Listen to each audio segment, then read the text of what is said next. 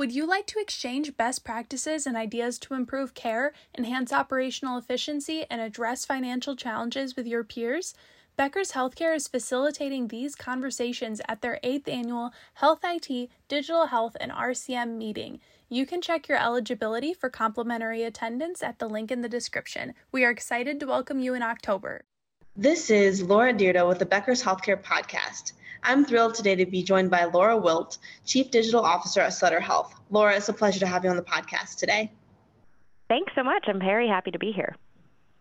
Now, I know we have a lot to talk about. There's so much happening in healthcare and digital technology, especially as it's applied to both clinical and operational settings within the health system. But before we dive into my question, can you tell me a little bit more about yourself and your background?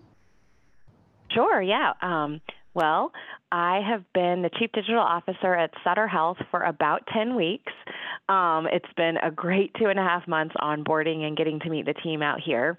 Prior to that, I was at Ochsner in New Orleans for about just over 10 years, and my last role there was Chief Information Officer for about the last 6 years. Before that, I did consulting and worked with health systems around the country, and then worked at Epic from Madison, Wisconsin for a while too. Oh, that's amazing. What great experience. And, given your background and now jumping in at Sutter Health, what do you see as some of the big opportunities right now, as well as the headwinds that you have your eye on? Yeah, I think, technology is really, the rate of change is speeding up so quickly. I'm really excited about some of the large language models, and, everybody's talking about ChatGPT, and what I'm most interested in is how they can really help make work easier. So what can we do with technology that can help make things easier for us as people? How can we make our work, smarter, not harder, and some of those things? And I really think those tools are going to help us do that. Now with it, obviously comes challenges, trying to think about, it's brand new, sort of emerging. But there are a lot of people who've been experimenting with this and thinking about it a lot. So I'm really excited to see how we can really apply this in a way that's going to be safe and additive and helpful for everyone. But I think there's a big opportunity there. Absolutely. I think especially when you look at some of the generative AI and those large language models, it seems like it's something that so many organizations are beginning to look at the opportunities, as well as some of the things that they have to look out for and make sure they're thinking through with any kind of artificial intelligence. So, when it comes to what you're doing at Sutter, where do you see some of the best places that it could make an impact? Especially, I know it's very early on, but, as the technology changes, what do you see in the future? Yeah, I think there's so many ways to apply it. And one of the things that I love about Sutter that we have this human-centered design team. And I think that's what's going to be so important about any technology really, but especially the large language models, is how can we apply them in a way that's sort of based on humans and based on people and how we can work with them. So there's endless opportunities there. I think there's some interesting, if you're doing any sort of administrative writing, is there a way that you could teach the language model to do some of that writing for you? That might be, just the way that you interact with a chat on a website or something like that, but in a really more rich way that's able to answer more questions for you. I love it. Thank you so much for expanding upon that just a bit. Now, how are you thinking about growth and adding value to the organization overall? From your vantage point as Chief Digital Officer, I can imagine you touch so many different departments, from clinical to administrative to financial and more. What does it really look like as you're thinking through how does digital and technology really continue to add value going forward?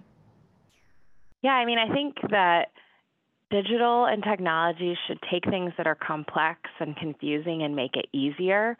Sometimes I worry that if we add too much, sort of too quickly without following it all the way through, technology can actually make things a little bit more confusing than it needs to be. So just wanting to be really, really certain about that. I think that there's an opportunity to do that, whether it's automation, whether it's sort of simple integration.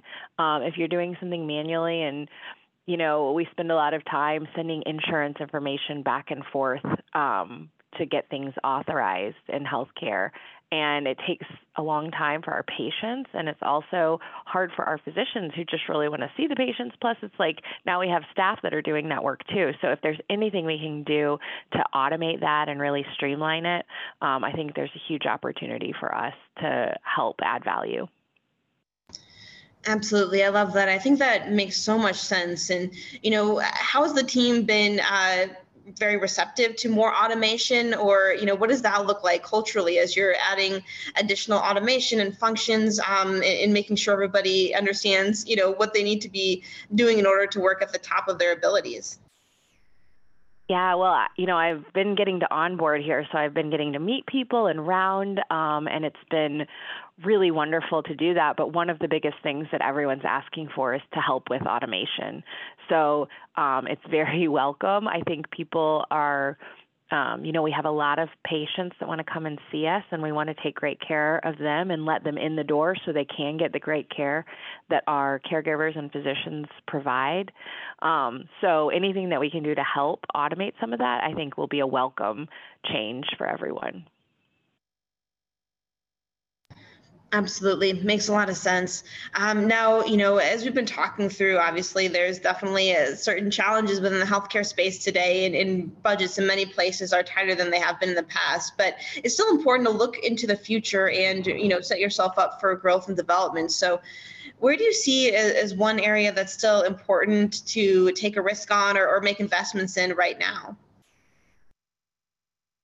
I can't say it enough, but I really think any investments in data and analytics are huge, and they pay dividends, because the more information that you can have and the better insights you can get from that data means you can make better decisions, or whether that's, providing the right information to the physician at the right time that they need to see it, or whether it's more on the administrative side. I think there's just so much opportunity for how we can use data. We have a ton of it. So the investments in the people and the process, I think, are equally as important as any technology to really make it work for us. I love that. I think that's so important and so crucial. And, I know we have more data than ever before. How do you make sure you've got it organized and in the right spot so it's doing what it needs to do, and, giving the right information to the right person, whether it's at the point of care or on the operational side, to really, have an impact on the organization?